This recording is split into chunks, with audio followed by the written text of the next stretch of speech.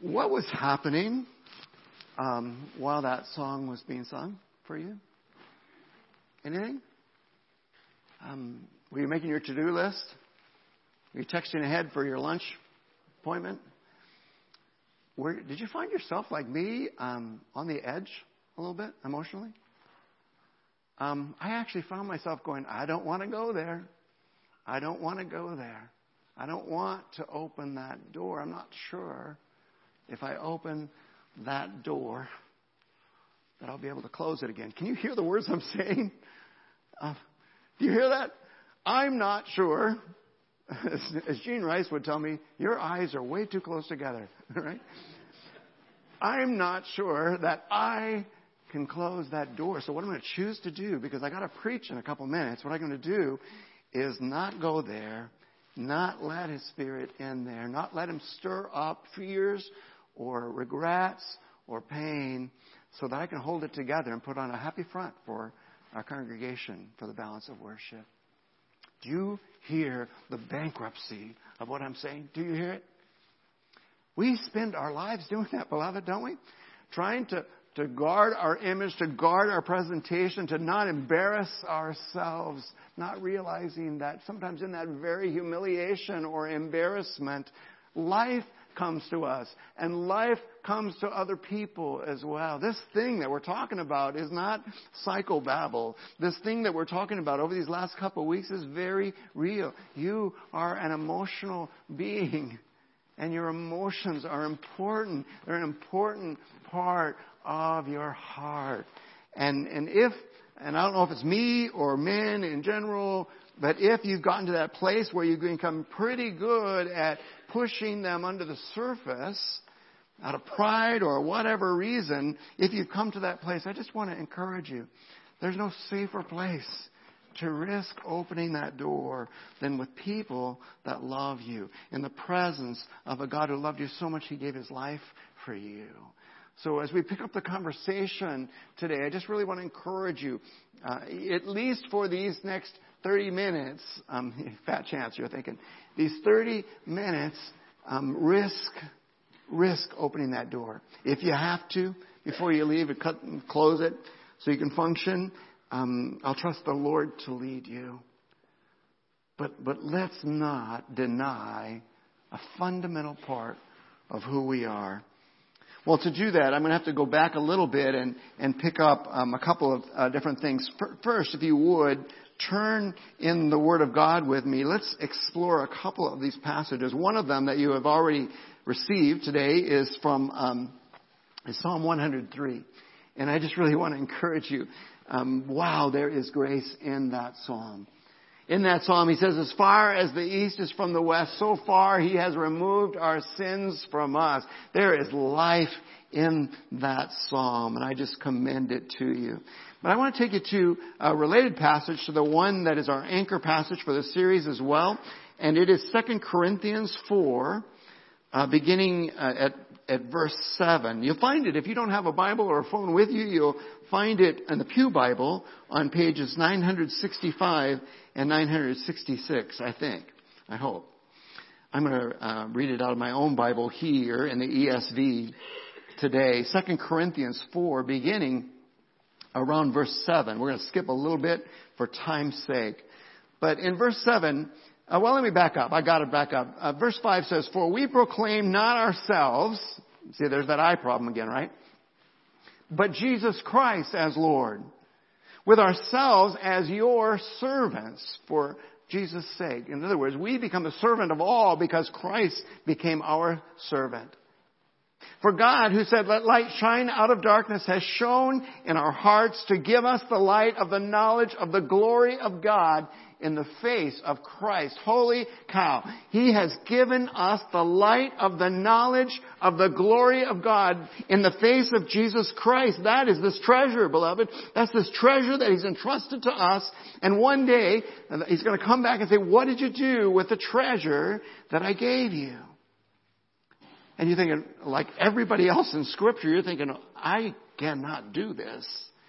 Look at the next verse. Verse 7.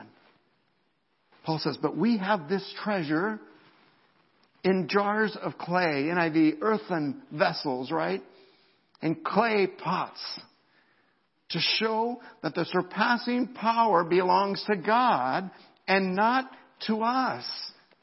Not to us. We are afflicted in every way. We're crushed, perplexed, but not driven to despair. We are persecuted, but not forsaken. Struck down, but not destroyed. We always carry in ourselves the body of Christ, so that the life of Christ may also be manifested. And jump down to verse 16 with me, would you? So we do not lose heart. Though our outer self is wasting away, our inner self is being renewed day by day. For this light momentary affliction is preparing us for an eternal weight of glory beyond all comparison, as we look not to the things that are seen, but to the things that are unseen. For the things that are seen are transient, but the things that are unseen are eternal. The very Word of God.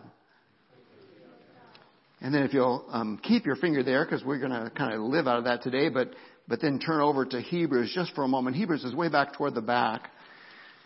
We're going to turn to a very familiar passage in Hebrews chapter 12. And I'm going to have to shorten this a little bit, but I commend all the way to 13 to you. But let me just read the first couple of verses for you here now.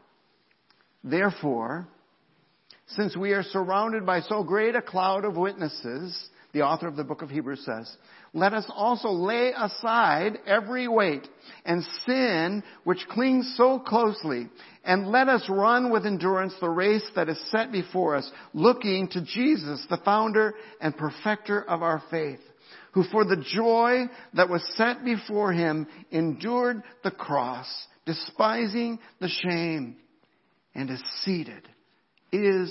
seated right now at the right hand of the throne of God, the very Word of God. Thank you, God. We're going to believe that your Word never returns to you void, and I just pray that I don't mess it up, God. I just pray that I don't get in between what you want to say to each of us here. Be free to move among us. I pray the words of my mouth and the meditations, God, of all of our hearts would be acceptable in your sight, O Lord, our rock and our Redeemer. Amen. Well, we, again, waded into this amazing subject. We didn't do it just blindly. We had already explored the reality that renewal begins with the mind, and we can change the way that we're thinking about the world around us. But last week we waded into this issue of what does it mean that we have been made new emotionally as well. And we recognized last week that God is an emotional being. We recognize that we are emotional beings. Do you remember that? We recognize that the culture in which we live struggles with emotions and deals with them very badly. But that in the midst of this, that we were called, and we saw that in Ephesians 4, we were called to grow up in all ways into Him who is our head. In other words, our goal is maturity in Christ. And we discovered that it's impossible to be spiritually mature and emotionally immature. Right? You can be mentally mature and emotionally immature, but it's impossible to be spiritually mature because your spiritual maturity is based on your emotional maturity as well. So we began this series of things that I'm going to continue today, discovering that emotional maturity is not automatic. If you're following in your notes, that's that top line, I think. Emotional maturity is not automatic. It's a product of our genetics. It's a product of our environment. But we especially were focusing on that which we can control. Last week we were recognizing that it's also a product of our choices. So we asked ourselves last week, what choices can we make to partner with God in our emotional transformation? Do you remember that? And we went, I'm going to go through these pretty quickly because we did this last week, but it's important that we choose to believe that the God who formed you is also able to transform you. Does that make sense? Yeah, if He had the power to form us and the love to form us, He also has the power to transform us. We chose to look beneath the surface. We saw that people are like icebergs. The vast majority of who we are is not visible to the naked eye, and we're going to risk with God's presence. We're going to risk with the counsel of the Word and godly men and women surrounding us. We're going to risk looking beneath the surface and opening that to God.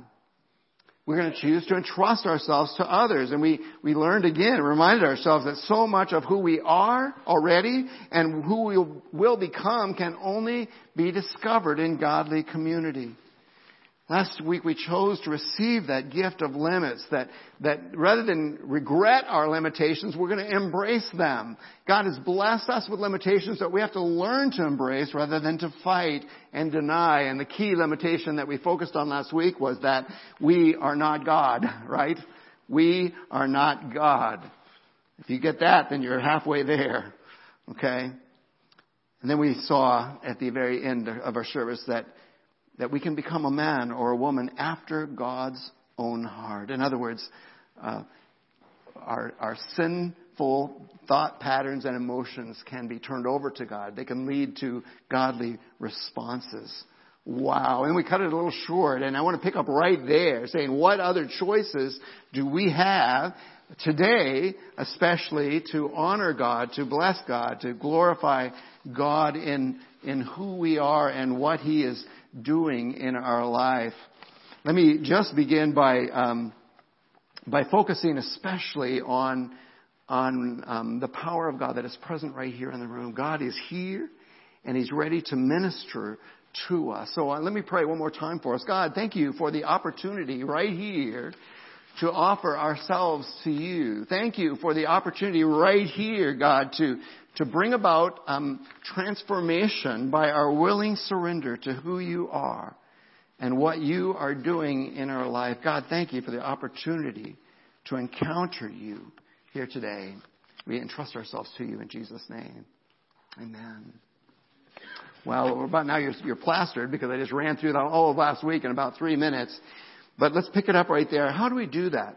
In Exodus chapter 20, the 10 Commandments are recorded for us. And we highlighted this last week a little bit, but we saw in Exodus that God says something that absolutely rocks our world. God says in Exodus, I am a jealous God. Right? You're thinking, whoa, isn't that something we learned in kindergarten not to be? And we realize God, as we saw last week, is an emotional God, and jealousy is not necessarily bad. He's jealous for His own. He's jealous for us. You mess with my wife and you're going to encounter me, right? I am jealous for my wife, and that is a holy jealousy. But what is the impact of that jealousy? He says right there in Exodus chapter 20, in the commandment, I'm a jealous God, visiting the sins of the fathers and by extension mothers on the children to the third and fourth generation. Some of you are very familiar with this concept. Some of you just got your world rocked because you hadn't thought about that before. The consequences of what we're talking about here are huge. We know that because we all have mannerisms that reproduce things in our parents. Many of us have physical characteristics that resemble our mother and our father. There's these constant reminders that this principle is true. What God says is, I want you to understand that that's true for brokenness as well. That's true for sin. I visit the sins. The choices that we make regarding our sins are not private at all, are they? There's no such thing as a victimless sin, right? Because what God is saying is that the choices that we make, when we give in to sin or when we give in to emotional impulses that are not godly, they affect, all other things being equal, our children and our grandchildren to the third and fourth generation. And if that thought does not terrify you, I don't know what will. Wow. That's true, beloved, for us emotionally as well. If we don't handle this core part of who we are, if we give in to negative emotions rather than allowing God to renew our emotions as well, if we give in to those things, that's going to be that's going to be passed down on the generations that come behind us. So here's what we must do. We must choose to break the power of the past. We must choose to break the power. Now, it's a little bit of a misnomer because God has already done that in Jesus Christ. But as a follower of Christ, right now you live in between two worlds, don't you? Your eternity is secure in Jesus Christ. You are made new in Jesus and you're moving toward that reality. But the other reality still is in existence. We still are broken. We still live in the consequences of Adam and Eve's choice. We still live with the reality of sin. And we have to choose. What are we going to feed here?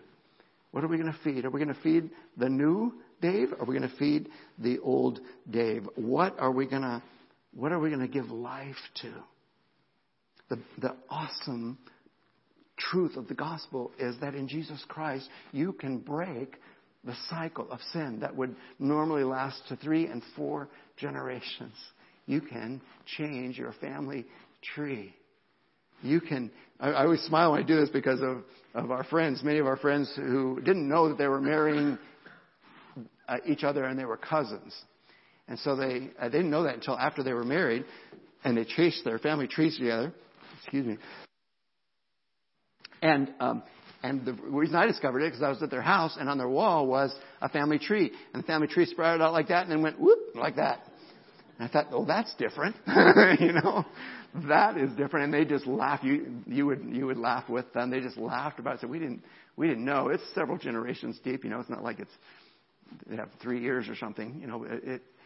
It was just amazing to see that come together. But the reality is that the choices that we make, good or bad, affect generations to the 3rd and 4th generations. Well, I say that, but that's not quite true, because he goes on to say in Exodus 20 that right relationships, right choices, right emotions are passed down not for 3 or 4, NIV says for 1,000 generations, should the Lord tarry. The courageous choices that some of you are going to make today in this next 10, 15 minutes, those courageous choices, should Jesus not come back, are going to bless generations for 1,000 generations. This is important, beloved. This is important. We've got to choose to break the power, even over something as powerful as our family histories. Let me just say, if you're struggling with your family history right here, that is the whole reason that God chose to identify himself. God, who is spirit, chose to identify himself as a father. He wanted to invite you into his family. That's why God gave you 150 some other people in the room who are your extended family. When we moved 2,000 miles to come out here, you became our family, and that was a huge blessing physically. It's so much fun to have Robin in the back of the room over here because she watched our children. She gave Karen and I a date night with our children. We just had Matthew and Chelsea, I believe, at that time, and just blessed our family that way. Our church family is a big part of that. And I've come to the conclusion that there's part of my nuclear family that I cannot control. I prayed. I have asked God for different things, and I don't know. It's going to be God if it happens. There's nothing I can do to bring about change in that. But I can live fully in this family. And where my own nuclear family has fallen short or is not able to provide for me what I really need, God has given me 150 other people who do that in spades, who do that far beyond what I could have ever asked or imagined. So I invite you to choose to break the power where you need to of the past. I promised you that I would quote Pumbaa, and here it is. You've got to put your past in your behind, right? Is that what he says in the movie? You've got to, at some point, and he's corrected, you've got to put your past behind you. You've got to say, I'm no longer going to be influenced by my past. I'm going to be influenced by God's future for me. Break that power of the past. But secondly, and this is where it gets a little more gritty, we've got to choose to embrace, and I chose this topic months ago, Not knowing that this morning we'd actually be experiencing it. Some of our families would actually be experiencing it. But we've got to choose then to embrace all the emotional spectrum. When we get angry, we've got to choose to embrace that and recognize something is stirred in my spirit. It might be a righteous anger. It might be an unrighteous one. But I've got to recognize it and not just push it down. Right? And especially we've got to choose to embrace grieving and loss. Let me just take it aside for a second and say that there are some choices that we make that shrivel our hearts, that decrease our capacity for what God intended our hearts for, love. And when we give into those things, then we're reduced a little bit. And we give in again and we're reduced a little bit more, right? But there are some things, there's some choices that we can make that, like exercise for our muscles, actually increase the capacity. And I know that the heart is an organ, not just a muscle, but that speaking figuratively now, that when we make those choices, the capacity of our heart is actually enlarged. And an enlarged heart for us physically might be a scary thing. An enlarged heart for us spiritually is not at all. And this is one of those. It's choosing to embrace grief and loss. Do bad things happen? Do they? Anybody out there? Do bad things happen to good people, according to book title? Do they? Oh, yeah. Yeah, the rain falls on the just and the unjust alike, right?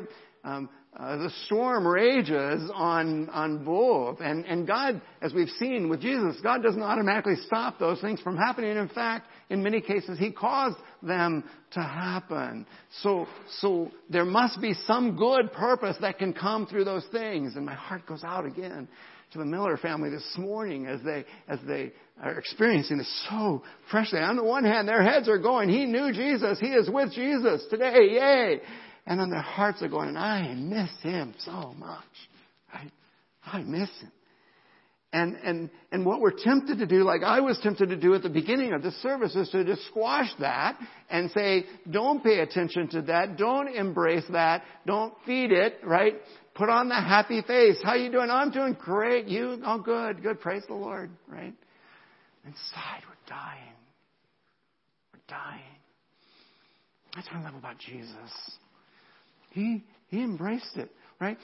When he entered Jerusalem, he wept. Why? Because he said, I would long, Jerusalem, to gather you in my arms, but you would have none of it. You would have none of it. When he encountered his friend, who he intentionally allowed to die, when he came to the graveside, knowing that he was going to raise Lazarus from the dead in just a few moments, he completely embraced the grief of loss that comes from losing someone that you love. And he wept.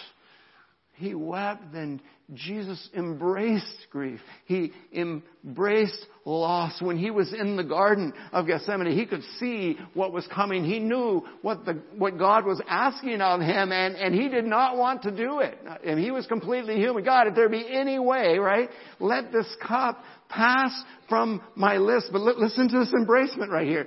Listen to this. But nevertheless, not my will, God, but yours be done. He entered into it. And did you hear from Hebrews chapter 12 what enabled him to do that? Hebrews chapter 12 challenges us to look to Jesus. But did you see what Jesus was looking at? Hebrews chapter 12 verse 2 says, for the joy, the heart enlarging joy set before him, he embraced the cross. He endured the suffering. He experienced, didn't deny it, he experienced the pain. We've camped on the idea that joy is not the absence of pain. Joy is the presence of God in the midst of it, in the midst of the trial. I just want to encourage you. We recognized last week that we have limits. They lead us to fear and doubt about ourselves. And as we begin to lose control, what we try to do is control the few things we have left a little bit more tighter, right? Don't look at my pulpit. My pulpit. My pulpit. That's exactly what it doesn't say on this brass plaque right here, but you understand. I try and hold on to that which I have tighter, right? No. The Word of God invites us to embrace the loss, to grieve it, but to grieve it as those who have hope. This is not the end. And God, I don't even understand completely why this had to be the way it is, but I love you, God, and I entrust myself to you, even in the midst of it. And that kind of leads us to our last one here today, and that's to choose. Choose not only to embrace grieving and loss, but to live in brokenness and vulnerability. What? What? As Matthew said when he was little, Mom, if I do that, I'll get beat up. Right? If I do that, if I wear that sweater, I will get beat up, Mom. Okay? And some of you are thinking, if I open the door to brokenness and vulnerability, I will get beat up. It might not be by the senior football players at North High School. It might even be by people in the room. If I risk that, other people won't understand, and I will experience pain. Here's the reality. This world has pain, right? It is a sinful world. You cannot stop that. It's not your right to never have anybody sin against you. Romans 3:23 says we've all sinned and we've all been sinned against, and we are all in some way dysfunctional and broken. And many times the way we express that dysfunctional nature and broken nature is that we hurt other people. But none of us come to Jesus not needing healing. None of us come to Jesus not needing discipline. None of us come to Jesus not needing to be directed and healed and comforted. So what do we do in that situation? We recognize we all need to be profoundly retrained. We need to be retaught. We need to be reworked. We need to be reshaped under Christ's loving lordship and grace. In other words, living in brokenness and vulnerability means that in all my relationships, I'm going to carry with me a profound awareness and humility that I'm not perfect, that I fall short, and not by a little. And I'm going to be open and honest with other people. And I'm smiling because I've seen this happen over and over again by several of you in the room here. When you risk brokenness and vulnerability, what happens with people around you? Well, a couple of them. People will give you a hard time, but most people, it gives them permission to be real with you. It gives them permission to recognize their brokenness and their vulnerability. And before, whether you had a platonic relationship, now you have intimate relationship with someone else because they have experienced what you have experienced. Oh, it's so counter to our normal process, isn't it? It's so counter to our normal reaction. We've seen it many times. Psychologists have identified it. When something happens to you, when you come to a difficult place, when suddenly you're confronted with the reality that is a painful reality, we usually choose one of three things, right? We choose to flee. We choose to flee, right? We bury our pain and frustrations by running away from it. When Karen and I were struggling so much to have children and had lost 3 pregnancies, and I was a children's pastor and I just didn't know where to go from here, there was nothing else going on other than the fact that Seattle looked really good. And Ventura in my rearview mirror looked really good. And we fled. We fled. Went to a little tiny island off of Washington and hid. That's a normal response. But it's not a good response. Because nothing that we were running from was left behind, right? Nothing. Other people choose not to flee, but we choose to stand with a fist. We choose to stand and fight. And when we fight, we blame others, right? We become angry and bitter or even violent because life's not going our way. And it doesn't have to be only with people. Think of the times when you have, in anger, yelled at God. Hey, that's okay. Right? Am I the only one that's ever yelled at God? Am I the only one that ever whined? Yes, Chad's shaking his head. Yep, yeah. Sucks to be you, Pastor Dave, right? He was getting out his marshmallows and his chocolate, I think. He was going to have some more. Wow. Have you not read Lamentations in the Bible? Have you not read how many chapters in Job? Have you not read the Psalms? That's a really healthy thing to do. And in fact, I would say it's much healthier to cry out to God than it is to yell at other people, right? In fact, that's a good aphorism, isn't it? Before you talk to someone else, talk to God about them, right? And I can mark in my life the times when I've done that and when I've not done that by the consequences of what happened. Oh, God's got broad shoulders. Don't fear to come out. He'd much rather have an authentic you, right, than a fake you, right? That really actually leads me to my last excuse here. Sometimes we flee, sometimes we fight, and sometimes we just choose to fake it, right? We just put on the happy face and we think that we're fooling everybody. That's one of the things about doing a lot of funerals and memorial services is that I get to see the generations that come after the one who passed away. I get to see them, and they're just really open about it, right? They just say, this person was not perfect. They tried to hide it from us, but we knew about it the whole time. They weren't fooling anybody, and they didn't fool God. And so maybe, I'm making this up as I go along here, but maybe you are never more alive than when you're authentic with God. Maybe that's really a definition of being alive, is not faking it, is not fighting it, is not running from it, but choosing to live in brokenness and vulnerability instead. I want to encourage you as you risk opening. It is your soul. I know that. Laying your soul bare and saying, this part of my soul, God, is in great need of help. I shared that with you for myself. All the measures of it say that I'm an adolescent emotionally. God, I offer to you my adolescence. I offer to you my self-centered, protective emotions, God, and invite you to make them new. Make them new. I want, Lord, to grow up in all ways unto Christ, who is my head.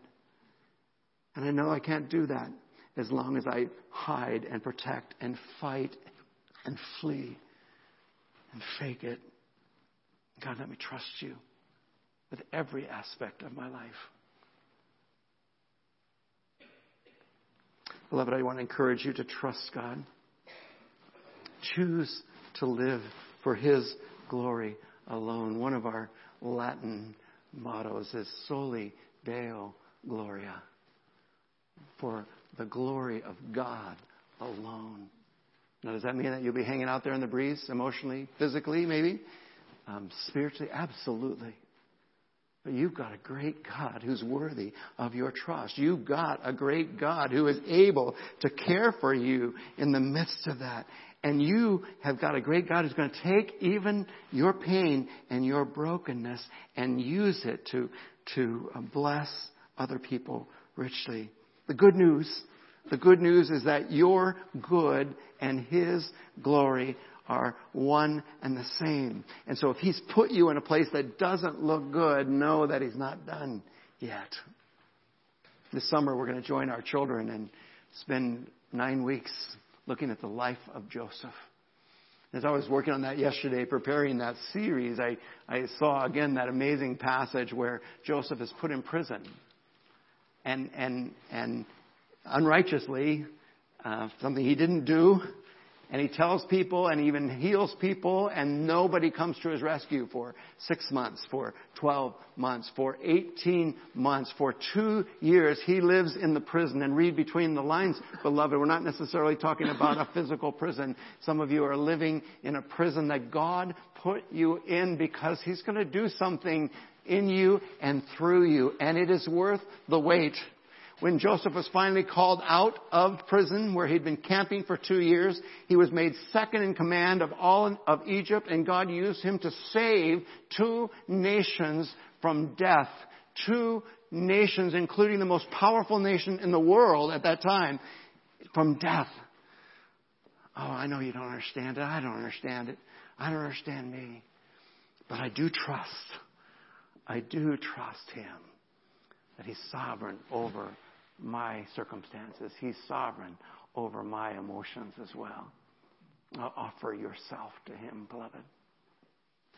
Again, thinking of Jesus, it's not like we don't have someone who, in every way, 1 Corinthians 10, right, has been tempted as we are. God has provided an escape in 1 Corinthians 10. Jesus has been tempted in every way as we are, yet without sin, right?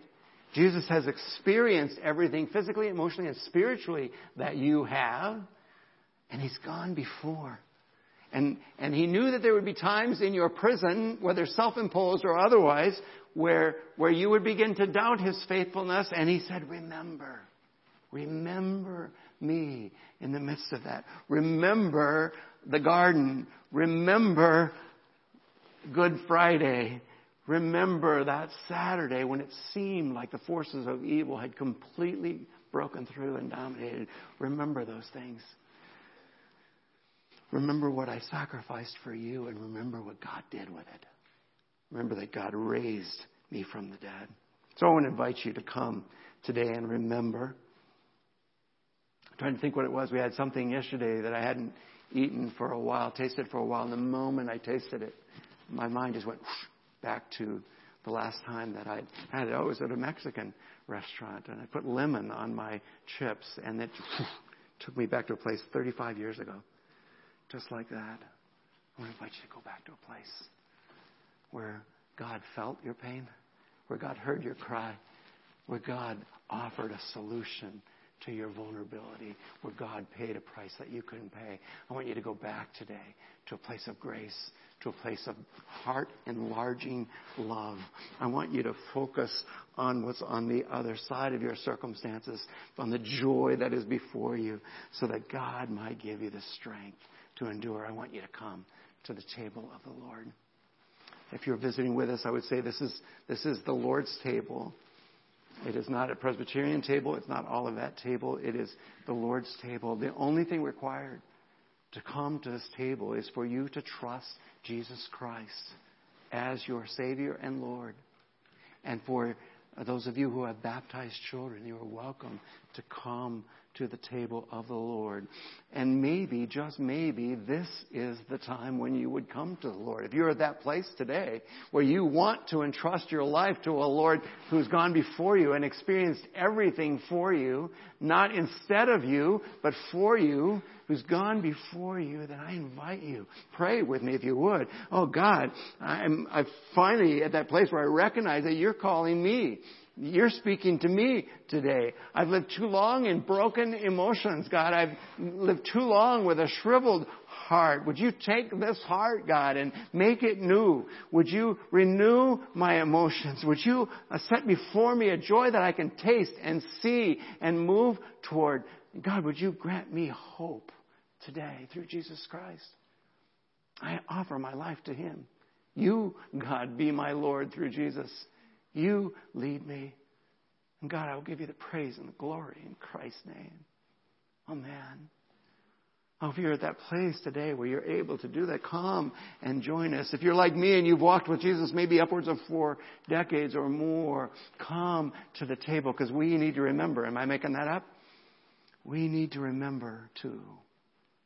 And God, I just pray that you take this simple bread. It is just pita bread we bought at the grocery store, God. But infuse it with your spiritual presence right now, would you? And take the simple juice, would you, Lord? And make it the presence of Jesus. Make it the blood of Christ, which even as we by faith drink of it, cleanses us, renews us, and draws us into your presence. And God, I just thank you. I thank you that your grace is enough for us today. In Jesus' name, amen. Will our servers please come forward? Our worship team, would you come up as well? During the course of this winter, of course, we're deep in flu season. Have you seen that whole school systems have been shut down by the illness that's going around? So we're gonna serve communion today by distribution, which means that the elements will come to you, and we invite you to take a piece of the bread. I think it's cut up for you already, and to hold that. And when God grants you permission, when you are ready. When you understand what you're holding in your hand, then to partake of that and claim that promise that He will be in you and you will be in Him. And then when the cup comes around, if you would retain the cup and hold on to the cup until all have been served, then we'll partake of that together to symbolize that it was not just for us that He died, but it was for us as well, for all those who would choose to trust in His name. On the night in which Jesus was betrayed, He took bread, and when He had given thanks, He broke it and said, "This is my body given for you.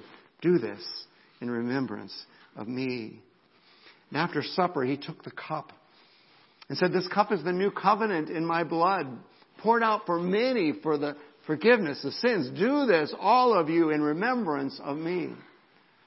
And Paul, again, reminds us that when we do this, we're responding to Jesus' love. We're proclaiming His life and His death and His resurrection until He comes. I invite you, come to the table of the Lord.